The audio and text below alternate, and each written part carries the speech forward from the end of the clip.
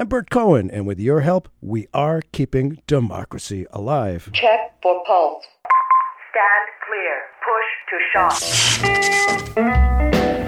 America's fascists are those people who think Wall Street comes first and the American people come second. What we've really seen is a financial sector that's gotten out of hand, has much too much of a role in this country. What Putin is trying to do and what Trump is trying to do is undermine faith in our government. An absolute typhoon of terror against African Americans. There's a huge gap between public opinion and public policy that people don't feel that they can do very much. I speak tonight for the dignity of man. America has always prided itself on being a democracy. We have stood in stark comparison to the monarchical oligarchy our founders fought against and paid with so many lives to be free from. And more recently, as compared with the ugly, brutal fascism we successfully defeated in the Second World War. We Americans have democracy as the foundation of our very identity as a republic. It is who we are, and we have been justifiably quite proud. But since the presidency of Ronald Reagan, we have moved steadily away from democracy. It's being replaced with a new oligarchy. Instead of government of, by, and for the people, today's government works nearly exclusively of, by, and for the very richest among us. As Gore Vidal noted so long ago, we have socialism for the richest and rough individualism for everybody else. Even working-class Republicans in the early 21st century expressed anger that this government is not really our government anymore. The powers that be have been remarkably successful in convincing us, the mere citizens of America, that we are indeed powerless. There's nothing we can do. Our voices don't matter. But way too many of us have bought into that line. It's demonstrably not true. So many examples of grassroots activism successfully achieving the goals. Politicians, as we know, are generally quite risk-averse. They only act when they see that it's safe for them. They need to see clear public sentiment before sticking their necks out. The most famous illustration of this point is when A. Philip Randolph, head of the all-black sleeping car porters union, met with President Roosevelt, calling on desegregation in federal employment. The story is that FDR said, "I agree with you. I want to do it. Now go out there and make me do it." And you know what? It worked. Grassroots activism has certainly been frustrated, but there's reason to think it is being revitalized. We're going to talk about the rebirth of grassroots activism, two parts today. First part is with Hedrick Smith, Pulitzer Prize-winning former New York Times reporter, editor, and Emmy Award-winning producer and correspondent. His latest book is titled Who Stole the American Dream? And Hedrick Smith has a new PBS documentary, The Democracy Rebellion, now being aired in various markets across the country, and it shows how grassroots citizens' movements are winning victories for political reform, town by town, state by state. Hedrick Smith, thanks so much for being with us. Well, please tell us about the genesis of this new documentary, Democracy Rebellion. What is its goal? How did it come about? And how was it funded? Wow.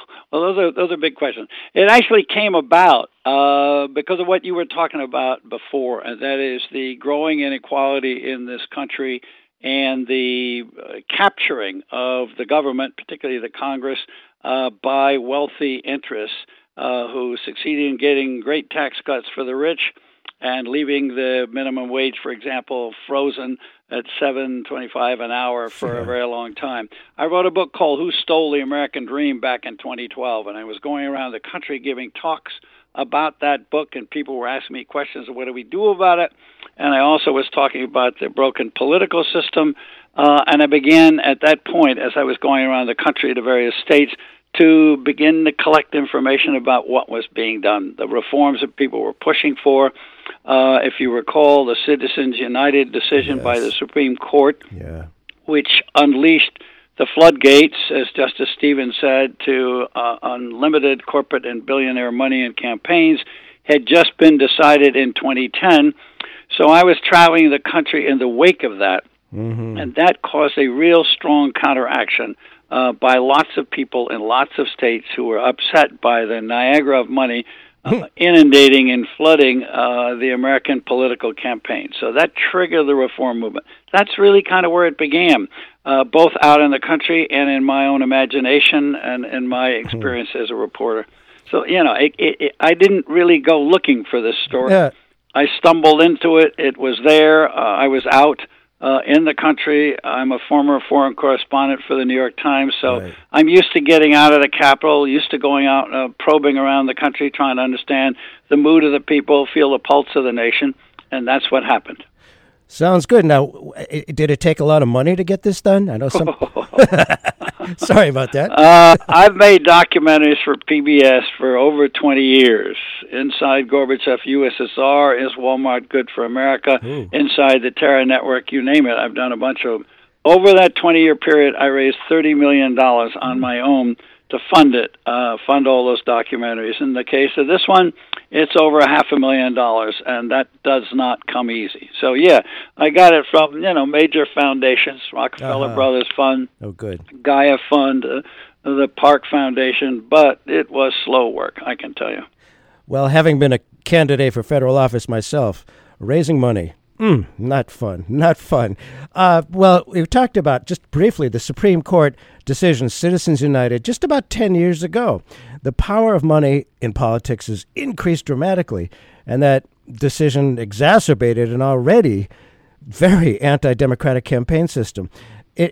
What can we do about Citizens United? It's really what's amazing is what people have done. I'm past complaining, and I'm past saying, what can we do? What I'm interested in as a reporter is what is actually being done. 20 states have now gone on record in one way or another, either by a vote of the legislature, by a combined letter to the Congress from the legislative leaders, or a popular vote, a referendum, have gone on record saying that the Congress must reverse Citizens United. We must have an amendment to the United States Constitution, which gives Congress and the states back the power to regulate campaign money. And it's amazing to me what's been done. I mean, I've watched ordinary people, folks who've never been involved in politics before except as voters, started out as volunteers, organized campaigns, did it at the grassroots. I met a woman out in Seattle named Linda Bach. Linda Bach looks like a walking beer barrel in a green T-shirt and slacks. She's chubby, she's friendly, she's folksy, but she is a dynamite volunteer and organizer. She, in Washington State, they have referendums and you can collect signatures. They needed over 300,000 signatures to put the issue on the ballot of rolling back Citizens United. Linda Bach single-handedly collected 21,000 signatures. I mean, utterly amazing. Wow. I said to her, what motivates you? What drives you? She said, I feel like I'm in the tradition of the American Revolution. I'm a modern Paul Revere. Every signature I get is a check for the U.S. Constitution. Democracy, you got to fight for it or it'll slip right out of your hands. So it's people like that I ran into there in Montana, in Colorado, in California, in New Hampshire. All across the country, there is this, that's why I call it the democracy rebellion. There is a rebellious mood, a real anger and frustration that the politicians are not paying attention to the people and are rigging elections through gerrymandering, too much money, vote suppression, and they're not going to fix it. We got to fix it. We, the people, we got to fix it ourselves. Well, that is some heavy lifting, and it sounds like that woman out in Seattle did some heavy lifting and hopefully makes a difference. Now, the Supreme Court has not gotten better since the Citizens United decision in terms of possibly changing that. It seems highly unlikely. What might the mechanism for a constitutional amendment is really, that's some heavy lifting as well. How is that? And I know from past experience, when people are at the grassroots and they feel like they've accomplished something, it's like a drug. It feels good. You want more and more and more of it. And more people have to realize that. I'm sure you came across that quite a bit. So how what's the next steps for overturning Citizens United, and how? Well, what's the next steps is you got to get 14 more states to join the 20 that have done it already. And, so this is slow, just as you said. This is slow, tough work. What's impressed me about it is how committed people are, and how hard they will try. And we talked about Citizens United. Let's talk about another problem, gerrymandering. Please. You don't have that in your congressional delegation in New Hampshire. You've only got 2 seats. You can hardly gerrymander the maps. But the state legislature has maps that are gerrymandered. Oh, my goodness. Down in Florida, it's acute. It's acute in many states around the country. By the way, gerrymandering movements around the country, they're in 27 states. Wow. 15 states have already voted in some kind of gerrymander reform, and it's moving in other areas. Florida was utterly amazing. It's a very Republican state, very conservative, Republican governor.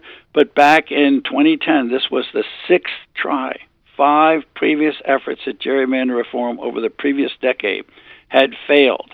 But in 2010, they put together a major coalition, and they, for the first time in any American state, they passed a constitutional amendment to the state constitution that said you cannot draw the election maps with the intent to favor one party or the other or to protect incumbents. Yeah. No other state has been anywhere near that clear about blocking partisan gerrymandering, where politicians try to keep themselves in office by drawing maps that are favorable to their campaigns.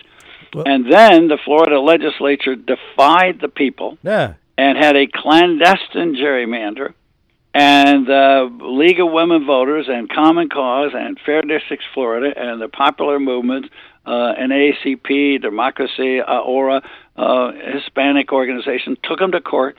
Took them 3.5 years, but they got a ruling from the Florida Supreme Court that the Florida legislature, Republican-dominated, had been gerrymandering with unconstitutional intent and threw out all the state Senate districts and ordered the redrawing of 8 congressional districts. Well, if you redraw 8, you wind up by redrawing about 15. It has already had an impact on the makeup of the Florida congressional delegation. So, it's slow, hard, steady work. It's like digging trenches. It's like growing grass. It's like building a garden. I mean, it doesn't all bloom in one day. But people are working at it, and it's utterly amazing. 2018 was the best year for political reform in America in the past half century. That's since the civil rights movement of the 1960s. So stuff is moving all over the country. Yeah, and I know from having been in the New Hampshire State Senate, the redistricting, it's almost laughable how blatant it is to favor Republicans. It's incredible. And I believe that nationwide, more votes are cast for Democrats for Congress, but because of redistricting, Republicans often take the majority. If you just tuned in, Bert Cohen here. We are talking with Hedrick Smith about grassroots activism, grassroots rebellion. He's got a new document. Democracy Rebellion. We need to get a name that rings and people know they can connect with it. Well, how does it go from being a movement to a rebellion? Sort of 2 different things. Well, it depends upon what a movement is for. This is a rebellion because this is people, average people at the grassroots, at the bottom of America, saying the people in power, the power elite, the power brokers, the power establishment. In South Dakota, the governor, the lieutenant governor, the attorney general, the 2 senators, the member of Congress, they're content with the status quo. They're going to protect the Republican majority. It's so gerrymandered out there that Republicans are about 45% of the state electorate, but they got 85% of the seats in the state legislature. And you can find that in one state after another. In fact, the gerrymandering in Indiana was so bad that the Republican leaders of the legislature said we got to fix it because they had 45 districts in which there was no Democrat who would even bother running because the maps were so stacked. So, this is a bad situation. It's a rebellion because it's bottom up. It's a rebellion in the same way that the civil rights movement was a rebellion. It was from people, in Montgomery. It begins with the Montgomery bus boycott with Rosa Parks saying, I'm not going to the back of the bus anymore. I'm going to ride where I want. I'm going to sit where I want. And, the same thing was true in the progressive era, back in the 1880s, 1890s, 1900s, women wanted the right to vote. That was a women's rebellion. They were demanding the right to vote, and they finally got it in the progressive era. And we got direct election of senators, and we got Teddy Roosevelt busting the trust. So this is something that happens periodically in American history. People get fed up with concentrations of power, economic power, political power, with people holding monopolies. When you gerrymander a district, what you're trying to do is to eliminate competition. The whole idea of American democracy, the whole idea of the American economy is competition. Yes. This is not about whether or not Democrats are winning or Republicans are winning. It's about whether or not the people have a choice, whether or not the race is close enough, competitive enough, so that when you cast your ballot, it actually is going to influence the outcome. What you want, what we want as people, as voters, are election districts where the margin of victory is 51-49 or 50.2 and 49.8. We want real close elections because that means everybody's vote counts. When you start to see elections where somebody wins by 60% or 70% or 85%, you know that's a stacked deck. There's no competition. People on the other side won't run, and the voters don't really have any choice. The choice actually occurs in the party primary. And that happens next door to you. That happens in Massachusetts. The Democrats control it down there. They do the gerrymandering. A lot of people think the Republicans do all the gerrymandering. Not true. Democrats do it in Illinois and Massachusetts and Maryland. Once you get in power, the temptation is to stack the rules to keep yourself in power. And what we want, and this is why it's a democracy rebellion, it's a rebellion for democracy. It's a rebellion for we the people. It's a rebellion for the average person, for the voter, and not for the people who are in power, regardless of which party they come from. Yes, and I want, because it's not just liberals that care about this. I think, there's a lot of anger on the right, but people have felt, as the initial music to this show played, that people feel that they're powerless. They've given up. They don't, and there must be, in this documentary, The Democracy Rebellion, victories that people can see because, as I say, the powers that be have wanted us to feel powerless, and most people, I think, have given up. What are some of the victories that you can point them to? We've already talked about a few. Yeah, but let me, you got a great thought there. Let me just pick up on it for a moment, Bert. I've got a friend who works in the Southwest, Ernie Cortez. He's an organizer among Hispanics and Latino communities in Texas and Arizona, New Mexico, Southern California. He said to me at one point, Rick, they say power corrupts. Absolute power corrupts, absolutely. He said, well, powerlessness also corrupts. It corrupts democracy at the core. If we feel powerless and we treat ourselves as powerless, then we disempower ourselves. We have to re-empower ourselves. We have to believe that we can make change. I'm telling you, the victories are amazing. Let's just take what I saw. I mean, what people are going to see when they watch the Democracy Rebellion, what they're going to see is victories on gerrymander reform, on public funding of campaigns, on voters' rights, on anti-corruption bills, on exposing dark money in state after state. Different issues, different states. It's going on all over the place. They aren't simple. Sometimes they win a popular referendum and the legislature comes back, the powers that be come back, and they try to reverse it, or they undermine it, or they punch holes through it, and the people have to come back and fight again. This is going on in the South Dakota story that you'll see in our documentary. They passed an amazing referendum out in South Dakota for public funding of campaigns and setting up a state ethics board and stopping lobbyists from doing things in campaign contributions, that kind of stuff. And the legislature came back and said, nope, unconstitutional, we're going to reverse it, we're going to overrule the voters. And back they went, fighting again at the next election. And now they're fighting again in 2020. So the fight goes on. But, you're going to see people power. It's utterly amazing. 2018, let me just tell you. Sure. 2018, 5 states voted in gerrymander reform. Ohio, Michigan, Missouri, Colorado, and Utah. 3 states voted in electoral law reforms. And listen to how different the states are. Maine, Florida, and North Dakota. 7 or 8 states made it easier to register to vote. Same day voter registration, you can go in and register on election day, or motor voter registration, you're automatically re-registered as a voter when you renew your driver's license or you make contact with some other state agency. 4 big cities adopted public funding of campaigns: Baltimore, Phoenix, Denver, Portland, Oregon. There are now something like 13 states that have joined the Interstate Compact to overturn the Electoral College and cast their electoral votes in favor of the national popular vote winner. Maine adopted ranked choice voting. Massachusetts is now gearing it up. It just got passed in New York City. There's ferment all over the country, Bert. And people don't know about it because the media is not reporting it. The media reports it, if it's in New Hampshire, the New Hampshire media will report it. If it's in Oklahoma or Washington State, the local media report it. But the national media is not telling you that something big is going on in the country. They're so focused, and understandably, it's a big deal, Trump and the argument over impeachment or the argument over Iran or the argument over environment and climate change. But that's not the total story of what's going on in America. I mean, what's going on out in the country is fascinating, important, and inspiring. I mean, I have to tell you, I've been reporting for 5 decades. I was a foreign correspondent for the New York Times in Saigon, in Cairo, in Moscow, and Paris. I traveled and worked in about 30 or 40 countries.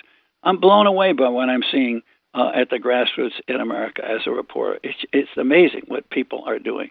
And I think if more people knew the story, and if more people saw the Democracy Rebellion, not because it's my documentary, but because what you see other average, ordinary people doing, by God, if they can do it in their state, we can do it in our state too. I mean, that kind of stuff, that kind of feeling, that kind of optimism, that self-re-empowerment, it's infectious. It's contagious. It really is, and it's so much fun. If you haven't done it, folks, you really ought to try it because there's nothing quite like that. Participating and knowing that this is what our founders intended, this is what America is supposed to be about, this is real democracy, and winning some. It's great fun, really. It really is. And I got to tell you, I mean, the people you'll see, look at the people, and you're going to say, there's my brother, there's my cousin, there's somebody like me, I mean, I don't care who you are. You're going to see it, whether you're white, black, young, old, fat, short, tall, skinny, whatever. You're going to see people there, and they're people whose names you don't know. Right, These are unknown Americans. These are common Americans on a common project, on a common mission to fix our common destiny. I mean, it's just... as a reporter, I got to tell you, it energized me. Yeah, it really is energizing for a lot of people. And I forget who said this quote, politics and protest, both necessary, neither sufficient. You got to do both things. And I remember, there was a lot of frustration, I have to say. I remember in the late 60s and early 70s, we had demonstration after demonstration against the Vietnam War. The crowds got bigger and bigger, yet the war raged on. Many felt really frustrated. A few felt that nonviolent protests were ineffective, and the SDS split, one faction being the Weathermen, which actually bombed a few war-related targets, and that proved rather counterproductive, to put it mildly. There was the May Day 71 demonstration, which I participated in, using our bodies and wrecked cars to nonviolently block the centers of the war-making machine. What about nonviolent direct action? And what about, dare I say, general strikes? I mean, the people have the power if they can just recognize it. Nonviolent direct action. What's its place? I think a lot of it depends upon what you're after. I mean, nonviolent direct action was the operating mode of the civil rights movement. That's the first movement I covered personally. In 1960, I was in Nashville when the sit-ins began. That was nonviolent personal protest, putting your body on the line. Yes. I was in Birmingham, Alabama, with the dogs and the fire hoses and Martin Luther King. I was at the March on Washington. Yeah. I covered all those things. And those things did change America. They changed the law. Now, the important thing is they didn't change them right away. I mean, part of what I find interesting now is there seems to be an understanding among a lot of the people who are active that it's not going to be easy, that the results are not going to come right away, that even if we get beaten the first time, we go back and try again. We hang in there. There's a group out in North Dakota. You won't believe this. This is amazing. These are women over 70 years old. There Sounds are powerful. That started them. They have a movement which they call themselves the Badass Grandmas of North Dakota. And they decided there was too much foreign money coming into their campaigns. The campaign money was too big. There was corruption. Lobbyists had too much power. There was a revolving door of people becoming state officials or state legislatures. legislators and then coming out and becoming lobbyists and make lots of money. So they put together an anti-corruption reform package, and they tried to put it on the ballot in 2018. And the politicians in North Dakota said, "What are you doing? North Dakota, we're a clean state. This is not Louisiana. This is not Boston. This is not Massachusetts. This is not New York. This is North Dakota. We don't need to clean up." And the lady said, "No, you're wrong, guys. We need to clean up, and we're going to do it." And they did it. Fabulous. They put this thing on the ballot. They got enough signatures, and they won about a 55% majority. And when the legislature got in after they passed it, the legislature tried to punch holes in it. They took the legislature to court. I mean, you almost have to laugh. It is utterly amazing and these are one of the women who's the leader is a Republican, and the other one is a Democrat. Perfect. And there are a couple of independents involved. It is not partisan. That's the other thing I found out when I started traveling the country. This stuff at the grassroots is not partisan. It's not one party or the other. It's people on both sides. It's lots of independents. It's Greens. It's Libertarians, as you pointed out.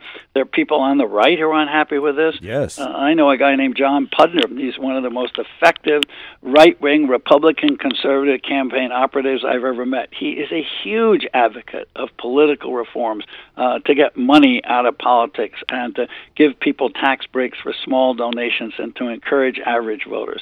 So this goes across the political spectrum. But if you watch Washington and you listen to the mainstream media, you wouldn't know that. That's true. I mean, I've got to tell you, you really do need to see this thing, the Democracy Rebellion.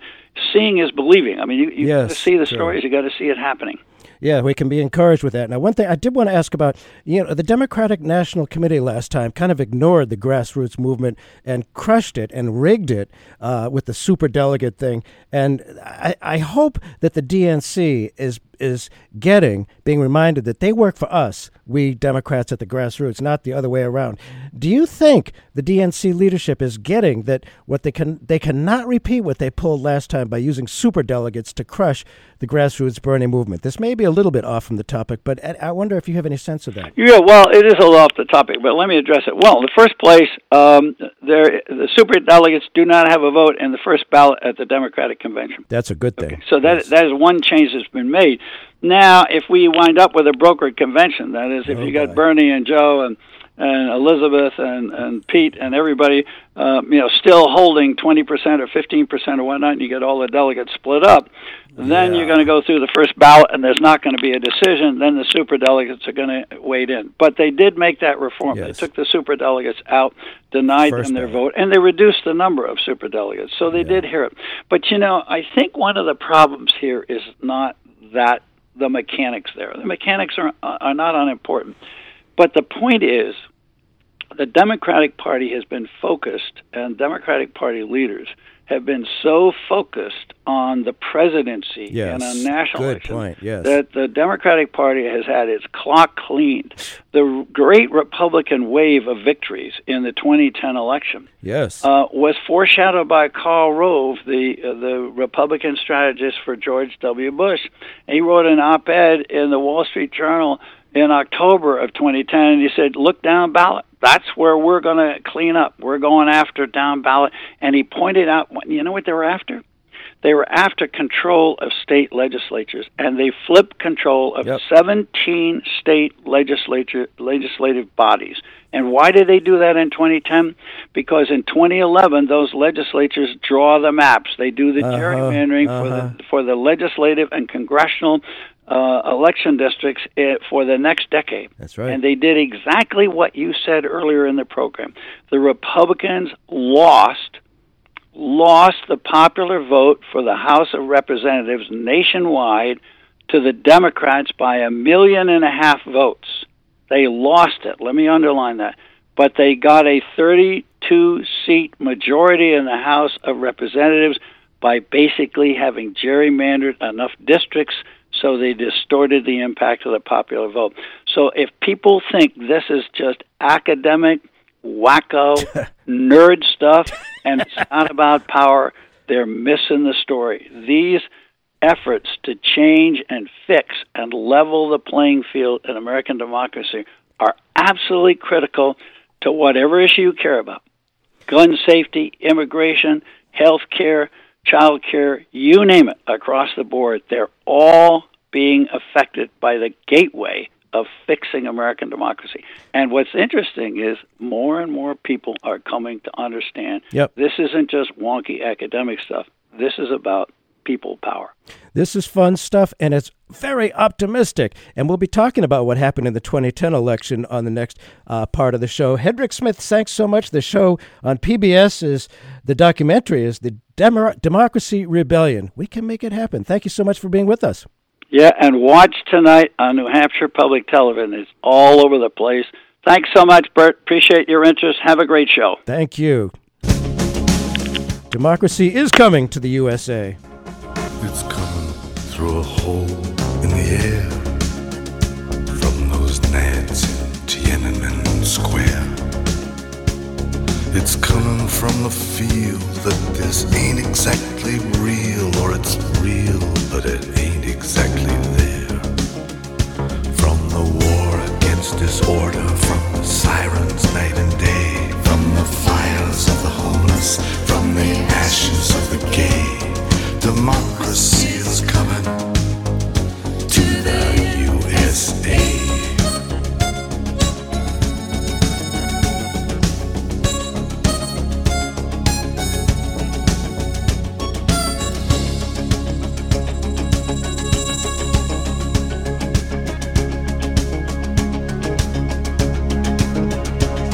It's coming through a crack in the wall on a visionary flood of alcohol. From the staggering account of the Sermon on the Mount, which I don't pretend to understand at all. It's coming from the silence on the dock of the bay, from the brave, the bold, the battered heart of Chevrolet. Democracy is coming to the USA. Well, as we've been talking about, grassroots movements are about taking on, challenging the powers that be with the goal of replacing inattentive government with elected leaders who listen and serve the people who so often feel left out. In the first part of today's show, we talked about grassroots movements. And as we have seen, grassroots activism is not solely from the left of the political spectrum, for sure. It can and does come from the right as well. The term populism is defined as a political approach that strives to appeal to ordinary people who feel that their concerns are disregarded by established elite groups. Boy, does that fit. 10 years ago in America, just ahead of the 2010 elections, a new populist group, as our guest writes, the Tea Party, entered conservative politics with a splash in the 2010 elections. Oh, we all remember the establishment Republican Party stalwarts were caught off guard by this new grassroots movement. Now, we don't hear of the Tea Party anymore. Did they cease to exist, or have they largely won? In 2018, Jeff Jacoby, the conservative columnist for the Boston Globe, quote, mourned its demise under the title, The Tea Party is dead and buried, and the GOP just danced on its grave. Now, to that, I and our next guest say, not so fast. In a new article titled The Tea Party Revisited, Steve Hochstadt argues that here was a grassroots movement that was indeed outside established Republican political boundaries, but has actually won. To a large extent, they exercised a successful coup from the grassroots.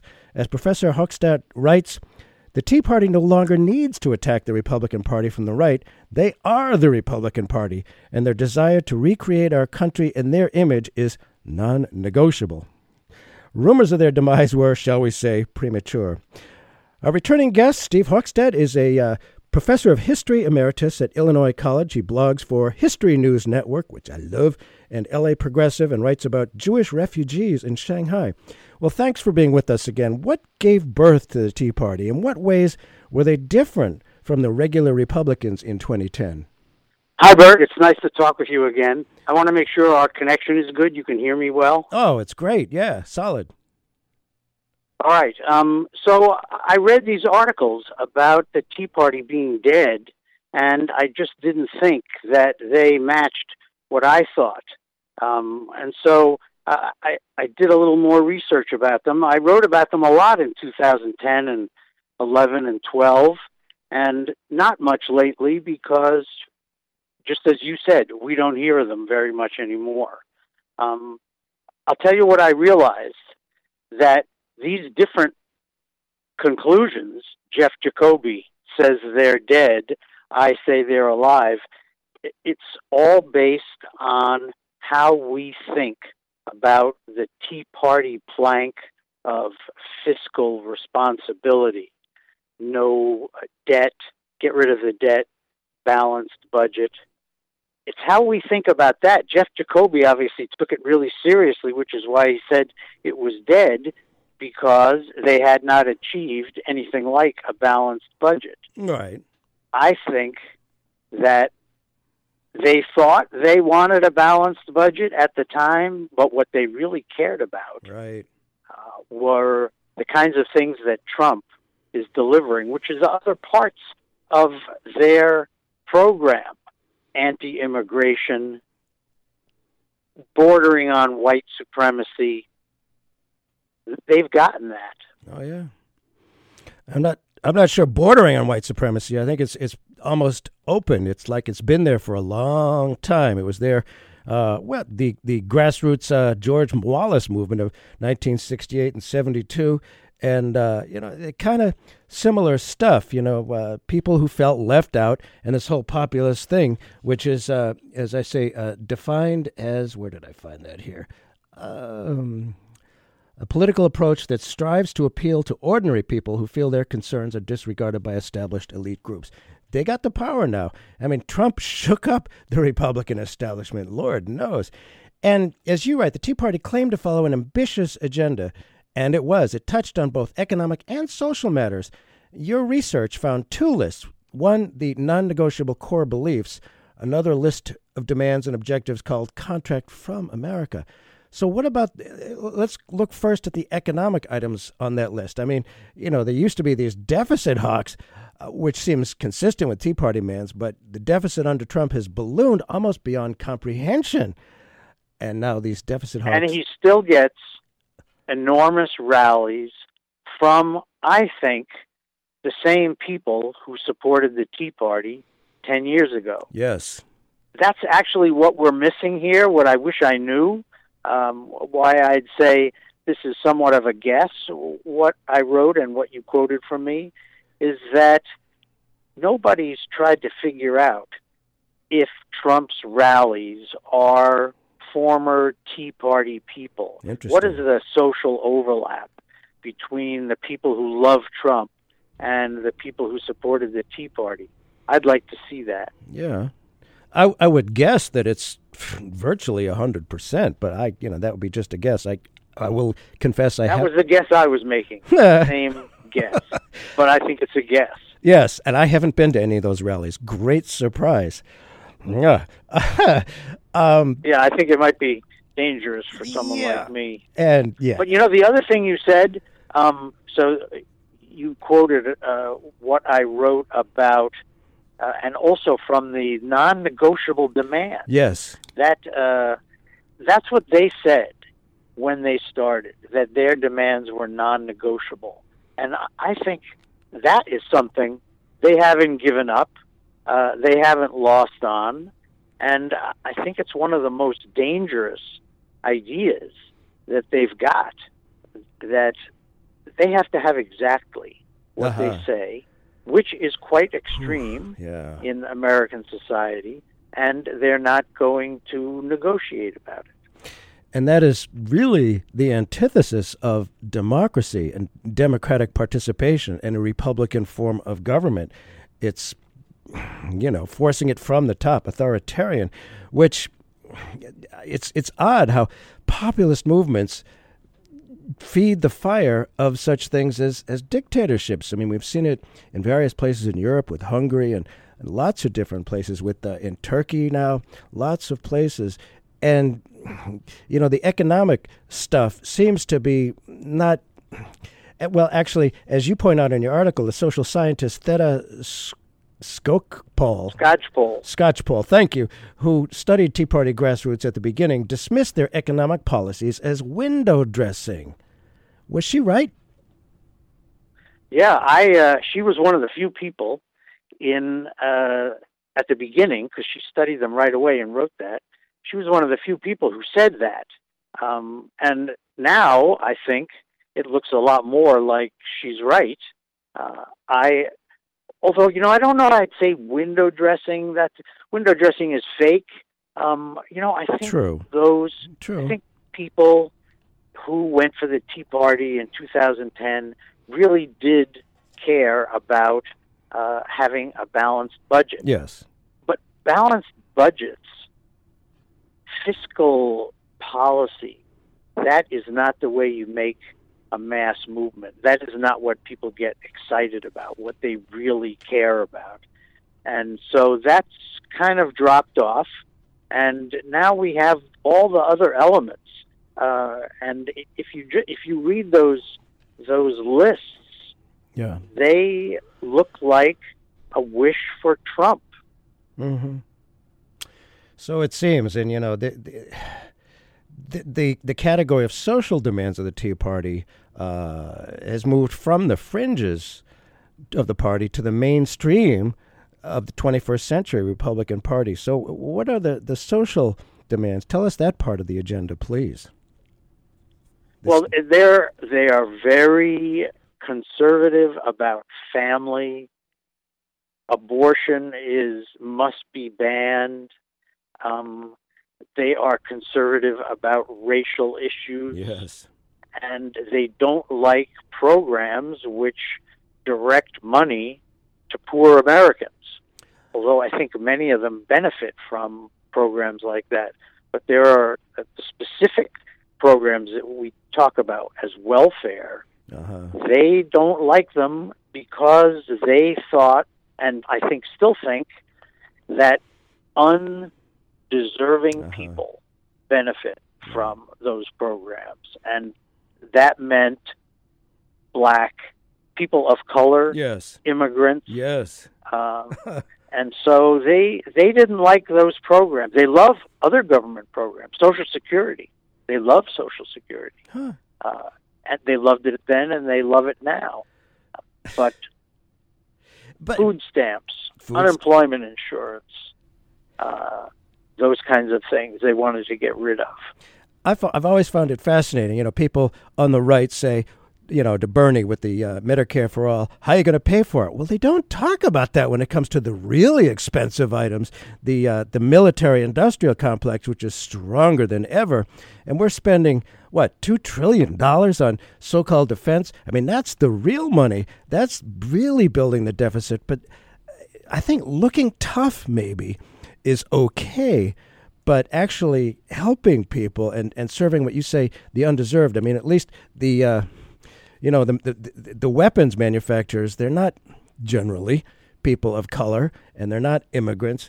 It's odd to me, but I guess it is, maybe it's related to the old George Wallace movement, which is just plain, white male domination. I think if you look at the whole evangelical movement, quite frankly, I mean, how they can overlook Trump's obvious moral failings because it's really about white Christian male domination. It's kind of scary, but they seem to be in power now. For those who may have just tuned in, Bert Cohen here. The show is Keeping Democracy Alive, and on this half we're talking about the Tea Party Revisited. Our guest is Professor Steve Hochstadt, and where they are right now. They're no longer on the fringes. They are in party. Now, in 2010, the Tea Party candidates at first appeared to be on the fringes. Then came the actual vote in November of that year. How did they do, and how did their scorecard look? How many are still in Congress, these Tea Party people who don't necessarily call them Tea Party anymore? Yeah, I was interested in that. I wanted to find that out because I thought that if I was going to say the Tea Party is alive, but they were all gone, then I was wrong. And so I looked at I looked at the people who were called Tea Party candidates in 2010. Yes. And then I looked at where they are, the ones who won, and about a little less than half are still in Congress. Wow. And I thought at first that sounded like a lot of attrition, but that's normal, actually, for Congress. They have tremendous turnover. They have about the same attrition rate as everybody else in Congress. Yeah, and pretty much all I knew about Mick Mulvaney until your article was that he was Trump's acting chief of staff, the guy who revealed the smoking gun of Trump's quid pro quo in Ukraine. Now, even Mick Mulvaney has a Tea Party background. Tell us about that, if you would. Yeah, I can't tell you very much about him, but I can say that there's a lot of people in government, especially among those that Trump has picked himself for various jobs, or that the people he's picked have picked. But there's a lot of people with Tea Party background. The people the candidates who were mocked in 2010, like Sharon Angle and Christine O'Donnell, they're not elected to anything, but they have good jobs in the conservative, cultural sector. And Mulvaney is a much better example of someone who is making important policy from those ideas. It is in gear, and what about, if you look at what's often lumped together as the right wing, there are different factions of it. And what about the libertarian part of the fringe right? Were they ever a part of the Tea Party movement, and where are they now? That whole libertarian thing. It seems like there's a lot of people that kind of subscribe to that outlook. When the Tea Party started, they seemed a lot like libertarians, and they had close connections with libertarian groups because one of the Tea Party's 10 Commandments was small government, get government out of our lives. Yes. And they have remained with that attitude, but only in certain ways. They love Donald Trump, who's made the federal government, especially the presidency, more powerful than anyone before him. Mm-hmm. It's one of the great dangers he presents, but they love him. And so that was another one of their seeming beginning ideas, total freedom from government like libertarians, but in fact they've given that up. And they weren't really libertarians. They really had other things that they cared about even more. And those were social things. And I'm afraid for a lot of them, those were race and gender. Oh, yeah. And I must say that the people on the right in their social agenda seem especially freaked out at gay marriage and things like that. It's rather odd, and I think it says a lot about them and their own insecurities, but that's just my opinion on that. Now, I've been consistently amazed that the Tea Partiers beat their chest claiming they swear a deep allegiance to the Constitution of the United States. What about that insistence? I don't think they understand the Constitution. Can I tell you a funny story? Please do. That article that you've been quoting from got some comments on a website, and one comment was by someone who seems to still be a Tea Party guy, who said, I was all wrong. And he gave some examples of things that Tea Partiers said in 2010, like talking about the Muslim takeover, Sharia law in Dearborn, Michigan. And he was saying, here, look at these websites. It's true. Sharia law does dominate Dearborn. This is what he's saying to me now. And I looked at all the websites he gave me, and I looked at other websites. It's a way of looking, his way is a way of looking at information that comes to conclusions that he already believes. And that the information that he's got right in front of him doesn't support. But it made no difference that I showed him this. Yeah, right. His belief is so firm that he can say it's non-negotiable. And those two things go together. The firm belief in the face of facts and the non-negotiable nature of the demand in the first place.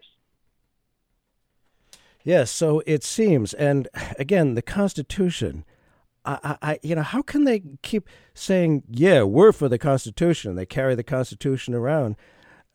Do they This guy was saying, this was another thing the guy was saying, that the Constitution doesn't say anything about separation of church and state, because those words don't appear anywhere in the First Amendment, for example.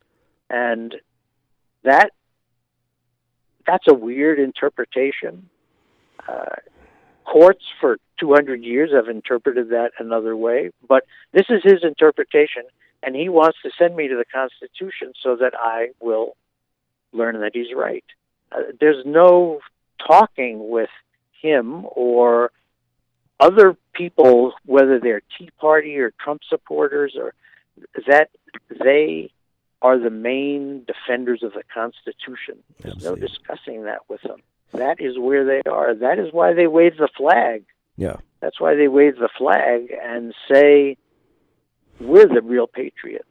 We're the real supporters of the Constitution. We're the real Americans, and all the rest of us are screwed.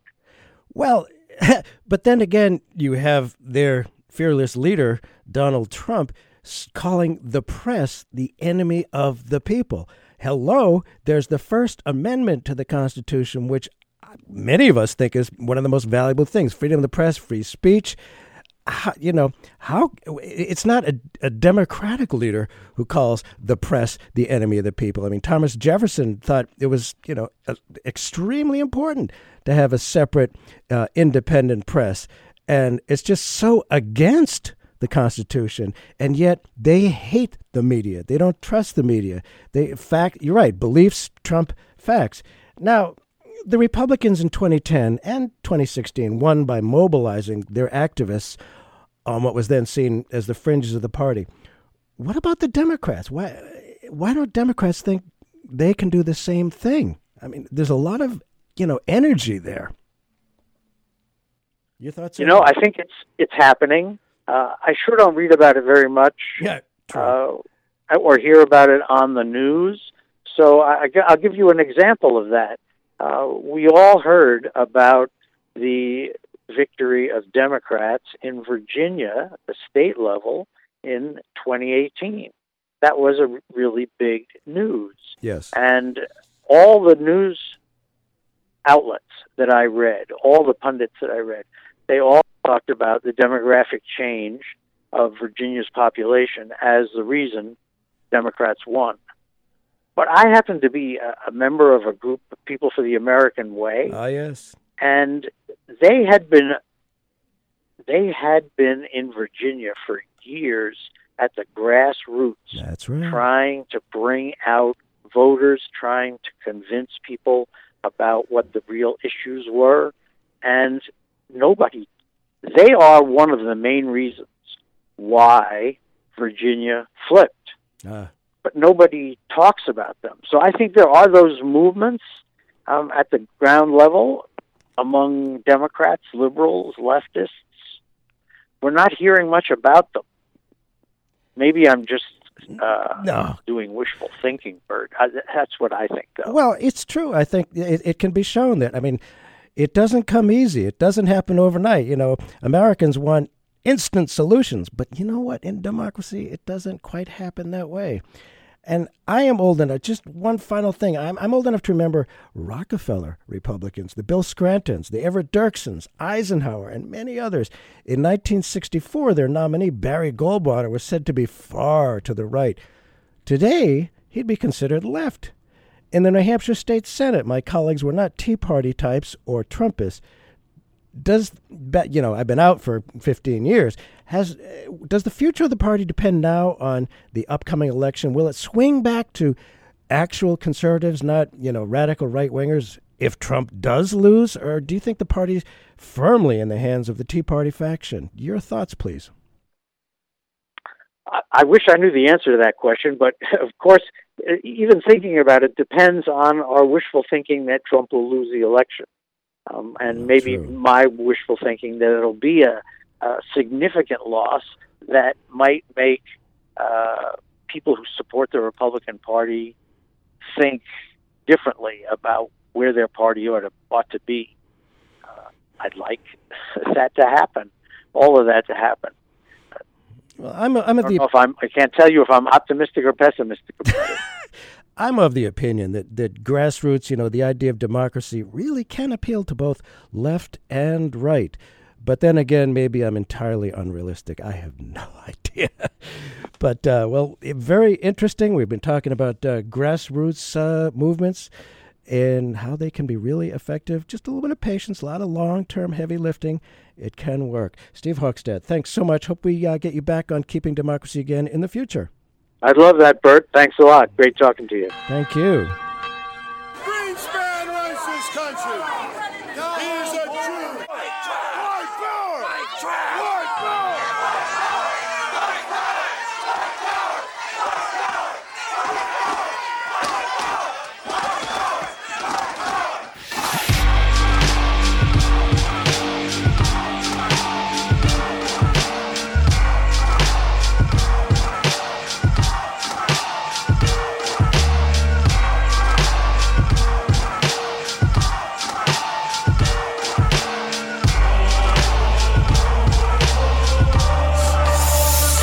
White power is creating hate where at first there was none. From Chinese gunpowder, the invention of the gun. From ancient Egypt, still civilization. Then use miseducation to rewrite creation. De-Africanize the Sphinx and rewrite his facing.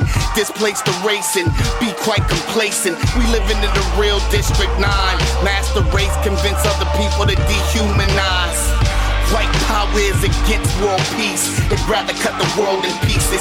Let every European nation make colonies after natives defeated. Monopolize every natural resource and bleed it. White power is not freedom. White power is the semen that implies dark-skinned people inferior to light people. The same demon that conquered and raped other cultures got the children of the rapists thinking they better than their brothers.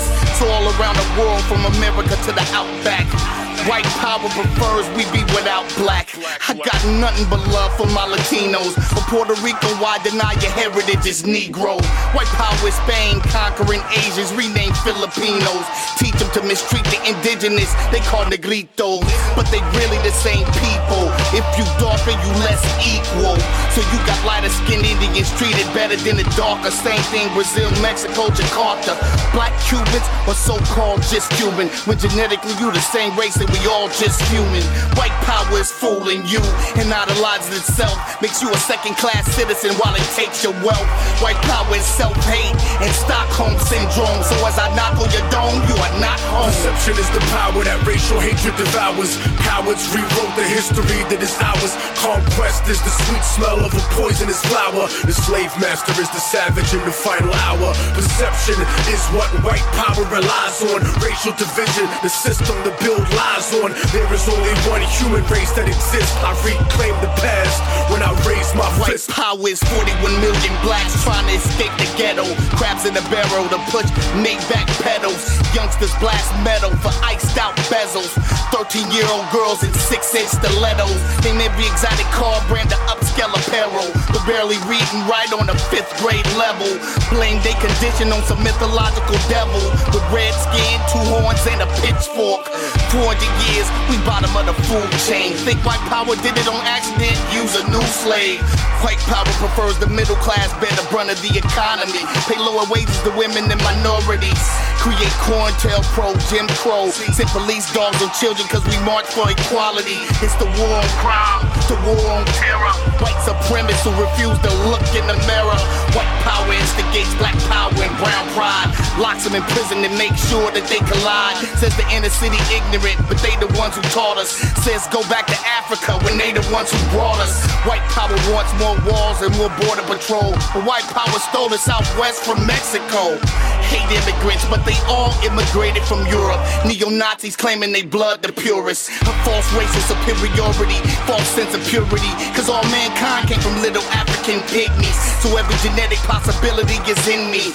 Blue eyes, blonde hair, Aryan, Asian, Syrian, Armenian. But in the end, white power taught the world to despise the black man. But still want his bitch with full lips, round ass, and a nice tan. Nice plan. See, white power is conflicted. It hates who it loves. It imitates who it denigrates to escape who it was. Took our African religions in plain sight, man. By the 1500s, Jesus Christ became a white man. And when it suits his goal, have you on the front line fighting. White power's the MC who keeps switching his hype, man.